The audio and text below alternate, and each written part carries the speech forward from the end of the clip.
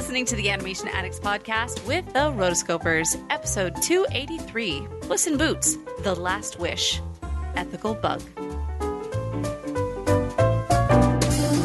Welcome to the Animation Addicts podcast with the Rotoscopers, the number one place to get your animation fix with animation addicts just like you. Each episode, we dive into the wonderful world of animation featuring Disney, DreamWorks, Pixar, and everything in between.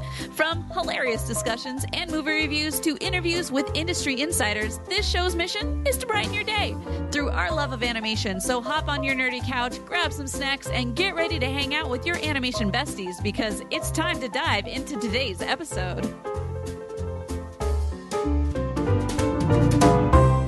Hey there, animation addicts. I'm Morgan Stradling. And I am Chelsea Robson. And we are here to talk about the Puss in Boots. It's a brand new year. Look at us go. We're talking about a movie from last year. Starting it off right, you know? But this was actually, I think this was the last movie that came out last year. So yes. I feel like I'm okay with that. At least I'm still. I mean, it was going right into Christmas break, and we took some time off. And so it gave us time to see this movie, digest it, and have some thoughts on the movie, as well as audience reaction, how other people are thinking about this. This has been an interesting one to watch indeed. For sure. So stick around and we will be right back. Who is your favorite fearless hero? Who is your favorite fearless hero? Who's brave and ready for trouble? All right, so before we talk about the movie, let's set the stage. The studio, DreamWorks Animation. The director was Joel Crawford, who has directed quite a few things for DreamWorks. Most recently, he directed the Croods sequel, The Croods: A New Age, just a few years ago. And I did not see that one, but I've actually heard it's pretty good. And the release date, December 21st, 2022, a $90 million budget, which can we just sit on that for a moment? I mean, considering some of these Disney movies we've been talking about, they're in the 150, 175 range. I feel like Disney's, Pixar's, they hover around this 175 mark. So for this to come in basically half that, pretty impressive. Good on DreamWorks for keeping their costs low. And then finally, you know, what we all have been waiting for. How did it make money? Did it make back its budget? That's the age-old question that I always have. And it made $251.1 million in the worldwide box office thus far. So this is mid-January when we are recording this. So it's been out just less than a month and done pretty well, all things considered. Yeah, you know, this has been kind of an underwhelming movie season. Let's go through and reasons why you may not have seen this movie already. One, you just weren't going to the movies. Mm-hmm. That's a big one. There's those people who just were like, I just don't want to go. And honestly, that's when a lot of the movies were coming out over Christmas. It was like all of them just seemed very underwhelming to me, and I was just like, ugh, I got stuff to do, you know. Mm-hmm. And so there's that. And then also looking at it as this is the sequel to a movie that probably a lot of people never saw as well. Well, let's just not talk about, it's not only a sequel, it's kind of a spin-off to an already very well established and maybe slightly overdone series at this point. This is the sixth Shrek franchise film, if you will.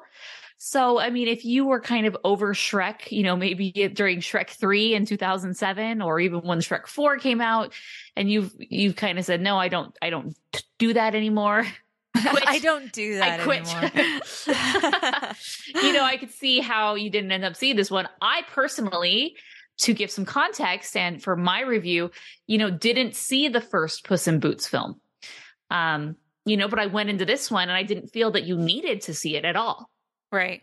I did see the first Puss in Boots film, but I was very underwhelmed. Like very much so. I just remember we got the art book for it and I had been blown away by the art book.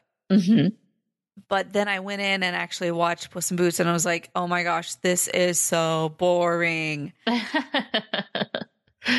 That's all I remember. I mean, if I were to go back, I wonder if I'd still, if that's how I would still feel. Cause I'm like, I don't even remember what it was about. I know you had the egg and, all the king's horses and all the king's men. Like, there's something about this whole thing. And I'm just like, I don't even know. Well, so what made you want to go see this one after the fact? I mean, you already been kind of underwhelmed for the first one. Why did you rush, or not rush, but why did you end up seeing the sequel? Because this wasn't on our list. It's one that I ended up seeing. We had a press screening for it due to scheduling conflicts. I had an orchestra concert that I perform in. I wasn't able to do it. Chelsea wasn't able to do it. I ended up taking my kids during Christmas break as a way, just something fun to do. And then you ended up seeing it just recently. Yeah. So I was supposed to go to the press screening as well, but then I had some family stuff come up last minute, so I wasn't able to do it.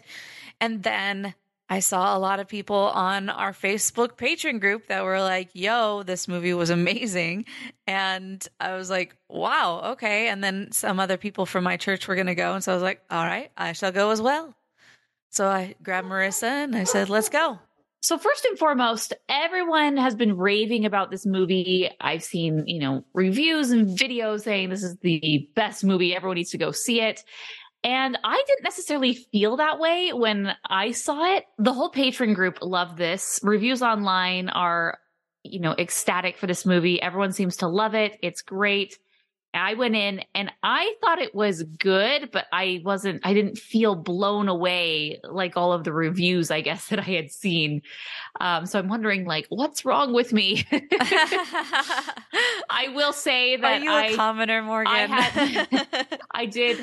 I think my viewing experience was maybe tainted a bit. I was really into it, but about an hour into it, my soon to be 2-year-old wasn't quite so much. So I ended up having to be, chase him up and down the aisles, and there were other people there, and I didn't experience. Yeah. So we had to kind of like leave for a good portion of it. And I was kind of in and out, and I was able to, catch what, by that point, the plot had definitely progressed where I was able to understand what was going on and where this was all leading. But nonetheless, even that first 60 minutes that I saw, well, I mean, it was longer than an hour and a half movie. That was another thing. But yeah, at least that first half that I saw I very much liked, but wasn't totally blown away. So we'll talk about it.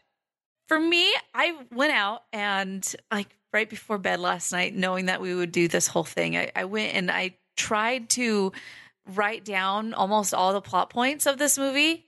And I got so tired after a while because I was like, there was a lot of steps that had to go into this. And to start out from just Puss in Boots to going from, okay, now he's on his last life and now building up the stakes and showing now that death is coming in, even though he thinks he's just a bounty hunter. If I were to give any critiques about this, it would just be that I was like, it was really slow move. There were a lot of steps. There was just a lot of things that happened. That's one of the things. It starts out with, you have this intro, which I think since Disney redid their intro and we talked about it, I think we should talk about the DreamWorks intro. Ooh. It's basically if you haven't seen these movies, you should. And I tend to agree. So it starts off and it goes through this the fisherman boy. He goes through it. The fisherman. It starts off where you see bad guys, and then you see all of the movies, not all of the movies, but a bunch of the movies going back, all of their flagship people, characters. And what were your thoughts on that? Do you think it was just too much? Or I do think it was too much. It was okay, you got these franchises, you got Trolls, you got Shrek, you got this, and it just felt off to me. It was very, the Disney one has these just subtle, moments that you recognize from other films, but it doesn't totally distract you. It kind of takes me out of the moment where I'm like, oh yeah, Kung Fu Panda, Shrek, this, that, where it's just I didn't need that. I don't need you to remind me about all your other films and disrupt my viewing experience as I'm getting into the new movie. I want to be set up for the new movie. So that's why I like the intros where they basically it's the same, he throws the fishing line and it goes down, and sometimes they adapt it to the style, or, if it's like a haunted thing, it's like a spooky vibe or whatever, where it just subtly, it's converted to fit the movie I am watching, to prepare the scene. And this one like took it out. It was like, oh yeah, DreamWorks Land coming soon. That's kind of what it felt like to me. Like, oh yeah, look at all these cool things we have. Yeah. I don't know. I think it might be just because DreamWorks tends to get forgotten about, especially when you're comparing it to Disney. And I look back, and last year, the top movies on my list were DreamWorks. Yeah. As far as the things that came out, like there wasn't much better as movies that I'm just like, wow. Bad Guys was really high on my list. Pretty recent. Yeah. And it was pretty recent, but like you kind of end up forgetting about them. And so I think that's a good thing that they brought them back. They're like, hey, remember us? We have good stuff. You should like us. Remember? That is something that I'm excited this year. We haven't really discussed this, but I feel like we should go through and do a lot more DreamWorks countdowns. Oh, and all right. Focus more on them. Because I feel like those are... They get kind of lost in the shuffle somehow, even though they're a very large studio with quite the catalog of films. Yes. All right. So let's get into it. This movie's interesting because, Puss as far as what he is. Even if you don't know him too much, you don't need the full introduction of like how he got his boots or anything about his backstory. Here's a cat. He wears boots. He has a hat. He has a little accent and he fights bad guys. Cool. Move on. And I think that alone, whether you're familiar with even the fairy tale or him from Shrek 2 and other Shrek films, or even the first one, isn't necessary, which is great for this movie. You want it to be standalone. You want people to just come and enjoy it and just hear, hey, this is a great movie. Go see it. It's just a movie with a character, So I thought that was good that he is strong enough for a character on his own, that he doesn't need all of this backstory. Now we do learn, a little bit more about him as we go on, but we jump right into it. We jump into the action scene, which is fun. Yeah. And I think they did a good job with basically at the very beginning, it says, this story is a fairy tale. And it just basically cuts off like, it's fine. I know you haven't seen the other ones, or you don't really remember anything. It's fine. We're just starting brand new, fresh. You don't need to know anything. Yeah. And then go straight into intro to the star. And the legendary Puss in Boots. And he's got his own theme song and everything. Yeah, that was funny. He's making an appearance, or I didn't quite understand he's a thief. And so he's just doing a gathering at the governor's mansion without the government knowing. I was like, what? Yeah. Okay. He was just there. Whatever. There's a big party. There's a lot of people. Allows for a lot of commotion to happen. He stepped on my face, and we shall never wash it again. I'd like to talk about the animation styling right at the first, just because I felt like it was very pretty. And like when I when I was looking at the first animation art book, I was just so drawn in to the animation style in the Puss in Boots art book. And this one was the same thing. And you're looking at the people and how they're animated, and they definitely tried not to do it as a perfection. Everyone still had kind of like an oil painting look. Like somebody just went in and overlaid an oil painting on top of this whole thing. Yeah. There's definitely two main things that stand out to me about the animation. The one is just the general art style, where it's definitely more painterly. We're kind of moving away from this, but not even photorealism, but just kind of this, it's kind of like cartoony photorealism, like if that makes sense. Like Disney and DreamWorks for a while, like they kept trying to push the technology in the 2000s and 2010s to get it as close to real life, I guess, as possible, while still kind of having a little bit of cartooniness to it. You have Disney with the big eyes and characters, and they definitely have that Disney look, but they want you to really feel this world, like feel the snow and oh my gosh, the water, it looks so real. And I think The big moment in animation that changed this was Spider-Man Into the Spider-Verse. It Yes. really changed the game, where it made people realize we don't have to do that. You know, they had this comic book art style, this you know, the way that the action scenes and certain scenes were done, where they remove frames from it, where it seems like a little bit more choppy versus the smooth, realistic. And that movie did so well, and just, I think, had such an impact on the industry. We see that here in Puss in Boots. And, you know, we also see it in The Bad Guys. The Bad Guys had a lot of that as well. You know, that movie just totally changed the game for animation, because now people are copying it. Like, I see that style and I think Spider-Verse. Right. Which is fine, but not really, because it kind of makes you feel like you're more of a copycat following a trend, like a very prominent trend, versus, you know, creating one. But, you know, that's what audiences like right now. And it's really cool and it's different. We really only saw it for action scenes in this movie. It wasn't 100% of the time we were seeing this like choppy frame rate, you know, comic book action style. But when we did, it helped break things up and make it really cool. So we do see it at the very beginning during that fight. And then we see it throughout, you know, as different fights progress. But then, you know, when there's more of these softer moments, you know, when they're in the cat refuge, they don't constantly have you with that, which I think was good, because I think it can kind of be sensory overload, because those frames are removed, where it's very jarring and you kind of have to focus and pay attention, and it's just not what our eyes are used to. So it's good and bad for all those reasons. Yeah. Well, and when you compare it with Bad Guys felt a lot more comic booky, which is what it was based on. Right. And this one, the oil painting styling, I mean, I really liked it. And I think, or are they just trying to do it because it is a fairy tale? Does oil painting go in with fairy tales? Maybe. Yeah, I mean, I think yes, so. Yeah, from the era. Yeah. Yeah. Oh, and that's true too. They're definitely looking at, there's a lot of Spanish influences, as in Spain. And so they're trying to bring that in. And I loved that. So he wakes a sleeping giant. He wins this fight, but he sees that everybody's still there to applaud him. So he comes back and he says, "Oh, we want more. Okay, how about a song?" And then all of a sudden the bell falls on him.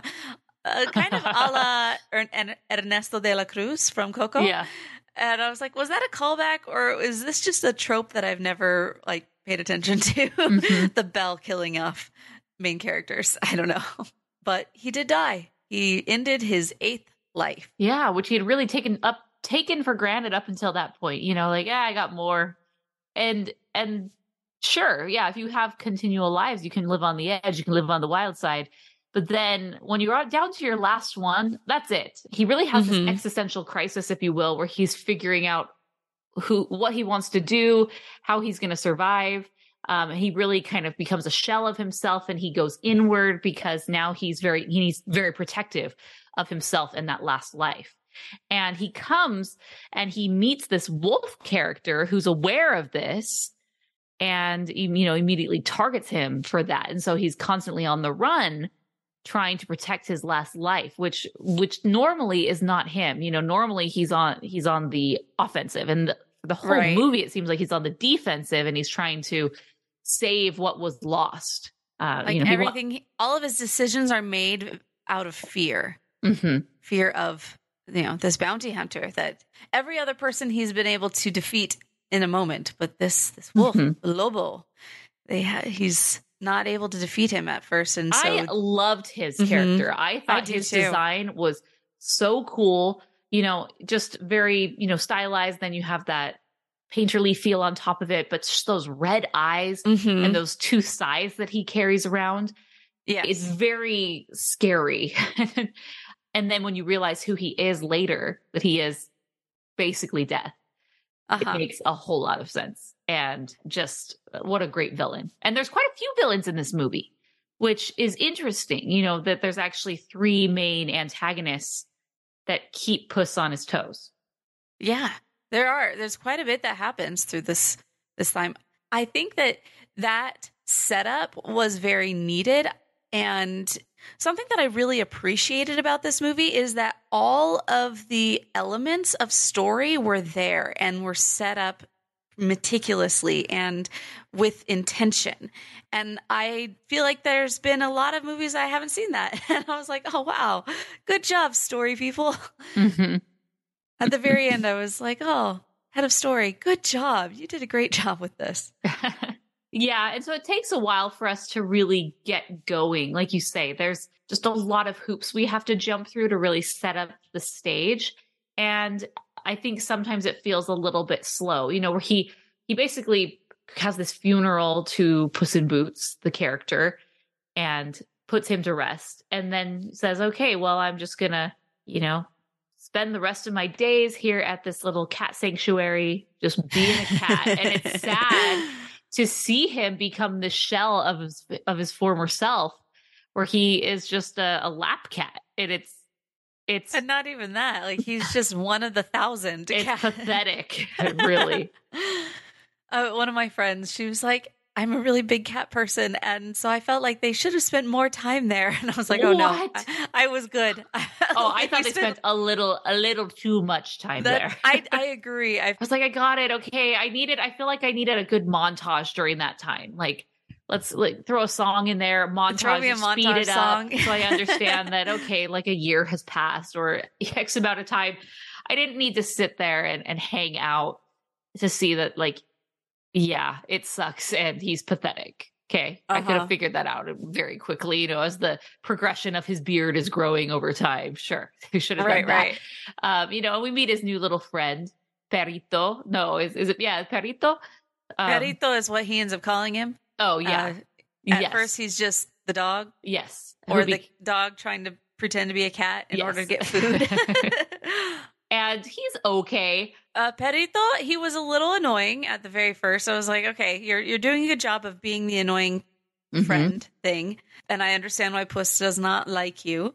As the movie progresses and you get more of his story and the fact that he's just this happy little dude, but he's had like the worst time with people, and not just people, but like all of his litter mates basically tried to drown him in a rock and everything. But he's like, but hey, they did not know that I was the one that ended up with a new sweater. So win-win. And everyone's like, no, they tried to kill you, dog.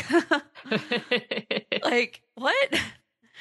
As a character, I felt like he was obviously very needed because he was the only one who's had it probably worse than everybody. And yet he's still happy and he's just enjoying the fact that he has friends and kind of adopting friends, not even having friends. Like, he's just saying, you shall be my squishy and you shall be mine.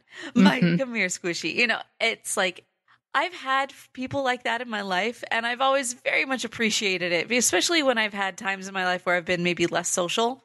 Last summer, I had a friend who was from Brazil. She didn't speak any English, and she came, and through like a common friend, she like called me or sent me a message on Instagram and was like, hi, I'm visiting for the next month or so in Mesa, but I don't know anybody. Can we be friends? And I was like, sure.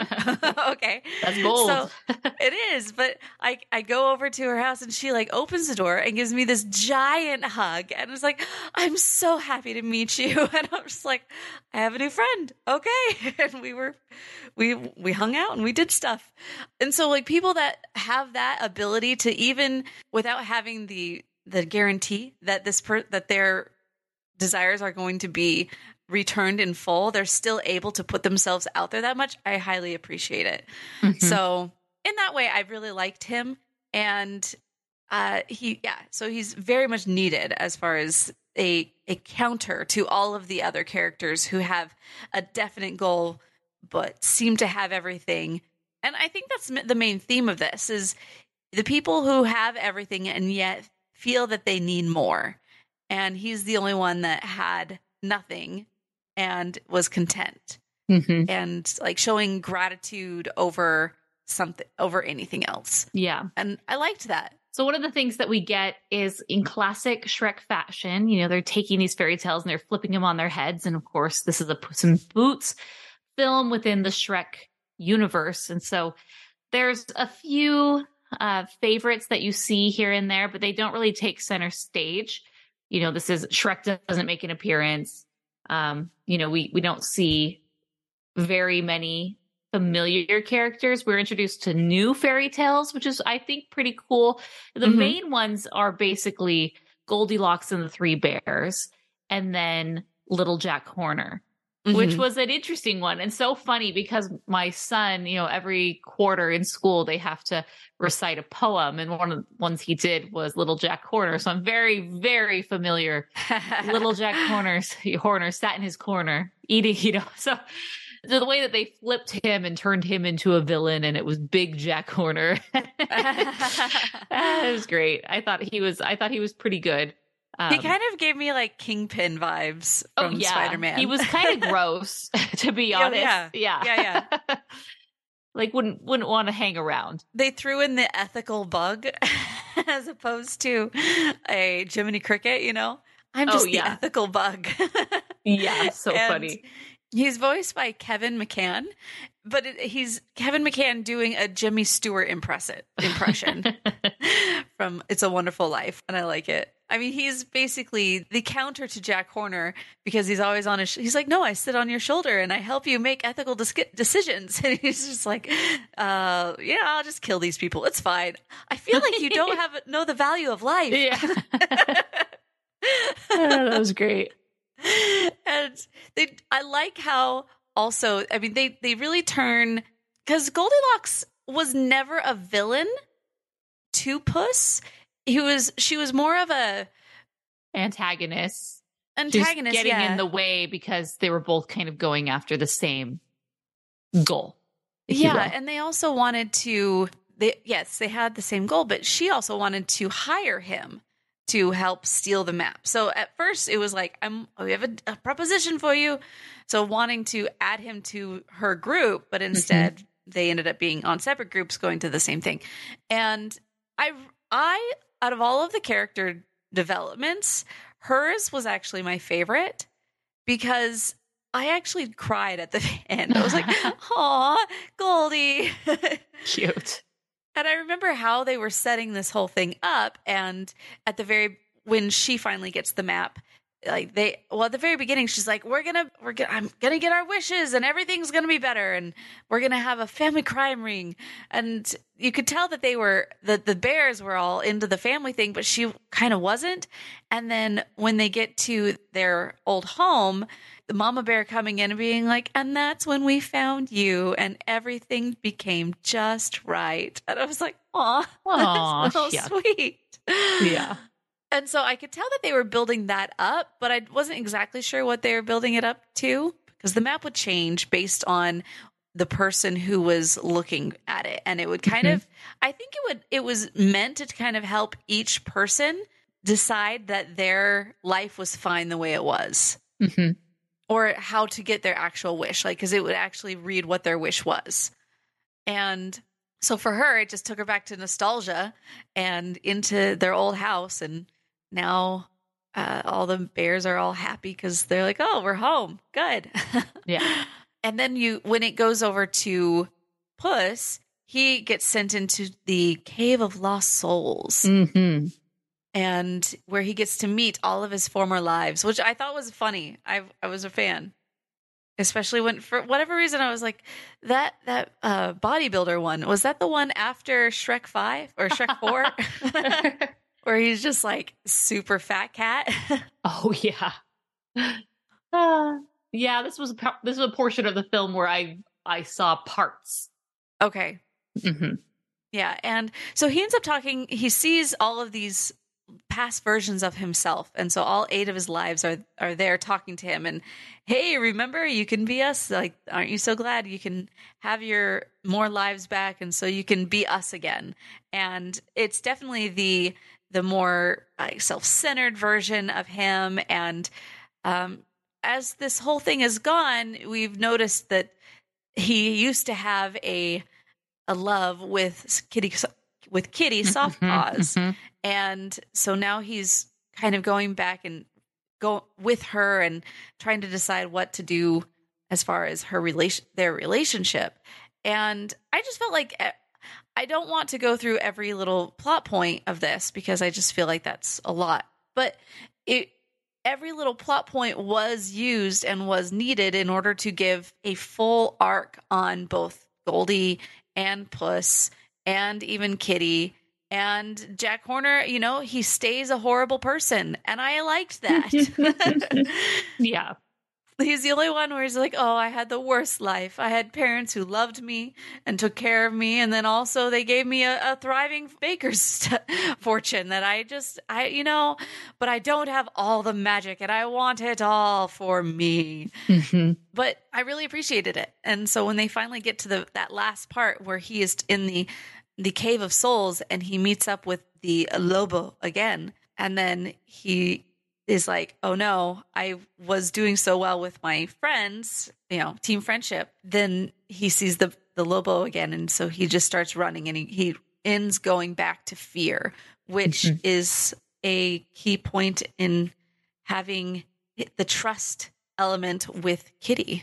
Mm-hmm. And then you get to the star. He's about to make his wish and he is having to make that decision again. And he gets encircled by flames with Lobo coming after him. Mm-hmm. And then his transition right there, where Lobo's like, are all of your lives flashing before your life? When it's really this life that is flashing before his life, not the the others.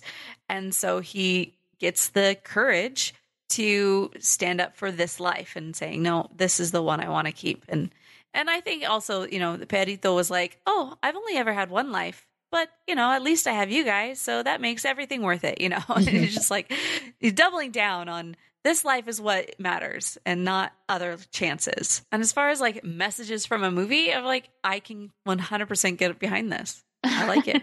So, I mean, what about the music? The music, I felt like it was very well done as far as the score. I felt like it enhanced where it needed to and kind of was down where it also let things kind of breathe. But then also the addition to different Spanish songs were really great. I loved that. It was just, it doubled down on the location and the location and background of the main character being in Spain. So I felt like it was very appropriate. Yeah. And I would not have liked it if they didn't. I would have thought like, that's a lost. There's so much music that you could have put in there, and they ended up did. They found some really great songs and great singers. I don't really recall any being particularly moved by the soundtrack or the songs. I remember that first one they were singing about basically his theme song. So I don't know if that's a hit or miss. Sometimes it really takes a lot for me to really pay attention. To, whether it's a great soundtrack or not, I think that is the sign of a good, well, it could be a good or a bad, the soundtrack for me, I'm not sitting there listening to the soundtrack. It's just part of the movie. Yeah. I'm looking at the soundtrack right now. His song was actually quite catchy. Like, I liked it. The therapy dog, since I liked, he was cute. I mean, the more I go back and talk about these different characters, the more I'm like, oh yeah, they did a good job with these. So I'm a fan. The score was done by Heitor Pereira. Don't do it. Hector Pereira. Hector Pereira. It's like you either have to do it like 100% perfect I know. every time, or just don't even try. Just don't even try. Yeah. It's harder too because like I'm also kind of translating from Portuguese. Which is not how it's done. Yeah. and I know that's not how it's done. I'm just used to it. So I'm like, I'm going to mess you up whatever I do. So I'm just going to not. Anyway, there's not a lot else to say without going through plot by plot, plot point by plot point. And so I feel like we're good to just kind of rate it where you think. Yeah. What would you rate it? I would give this a solid 4 stars. It was the more I think about all the plot points and how they kind of built it up and kind of brought it together, the more I appreciate each character. And also, like, it got me to cry at the end. So obviously you're going to get it up higher. And the whole thing, I just felt it was like a good movie. I think because of how kind of all the plot points and all the kind of moving around, it's going to be harder for me to remember as time goes on. But it's one that I'm like, I believe I'll look back and be like, oh yeah, I liked that movie. So 4 stars. Yeah, I think I'm going to give it 3.5 stars, and with a huge asterisk, because I feel like my viewing experience was really tainted. You know, there's so much buildup at the beginning of this movie leading to this kind of like ending scene. And once they kind of get to the dark forest, halfway through that is when I get distracted, not on my own account, but because of others around me, literally running around, running amok. So I had to take care of that situation. And so I feel like I really missed out on connecting with the movie during that critical portion, the final act. Right. Which was kind of a bummer for me, but it is what it is. And that was my life. And, you know, I wasn't planning on reviewing it, but here I am. I liked enough of it, but I still felt like the part that I did see and focus on, the beginning, was a little slow. I liked certain parts of it, but the whole cat sanctuary just didn't do it for me for some reason. Like that to me was kind of a low point, even though according to your friend, that was a high point, which is interesting. And it's also supposed to be the low point. Oh, for sure. And I'm not, I'm not saying it's a low point because it's a low point for Puss or in the movie. It's just, they spend too much time there. Yeah. And I just don't dig it. I don't know. Yeah. There's too many cats or what, where I'm like, okay, let's yada yada this. Right. It seems obvious to me that he was going to eventually take back the Puss in Boots, persona and get back into it. So it seemed kind of inevitable. But one thing that I will say is I loved the art style.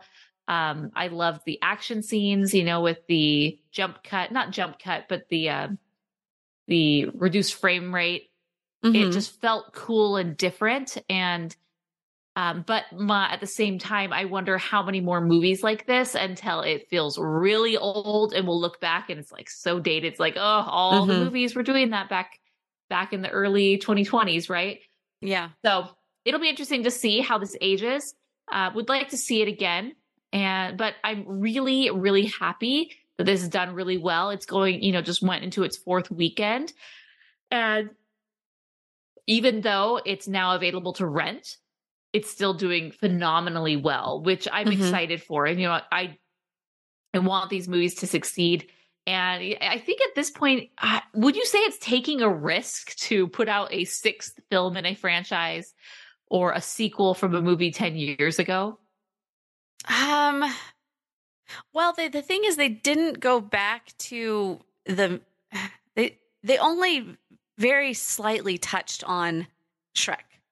Like you had Gingy in there for a brief second, but that's about it. Like, and then at the very, very end, we're like, new adventures and some old friends as they go and they land in far, far away.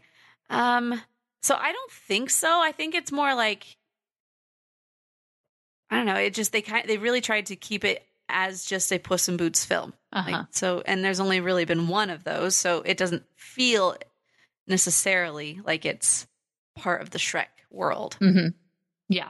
I would actually like to share some of the patrons' reviews.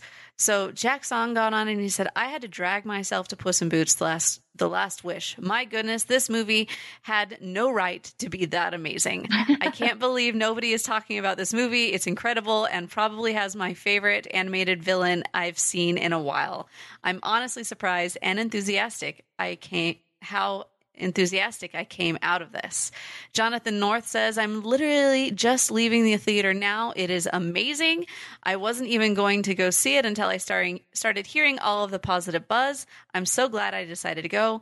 Rachel Wagner said it was my favorite movie of 2022. Yeah. And yeah, so we just had so much positive buzz coming out of this movie, out of our patron community. So we'd love to hear more about it if you'd also like to join with the patrons. On New Year's Eve, I was sick and was not able to go out, so I just said, yo, anybody want to hang out? And so we just got to hang out for like 3 hours with a couple people from the patron group. So join us, definitely. We'd love to have more people in which to hang out, with which to. That's all we have for today. Until next time, We are the Rotoscopers.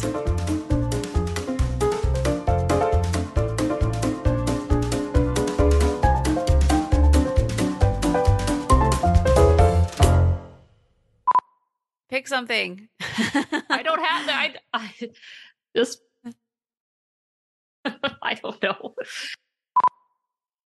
The cat house.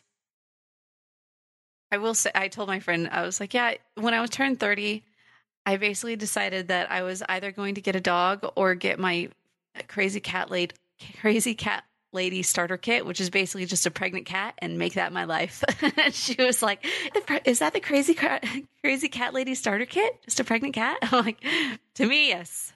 This will be my life. Don't do it, Chelsea. Don't do it. Well, I decided to go for the dog just because I needed somebody to go running with me. So Nice.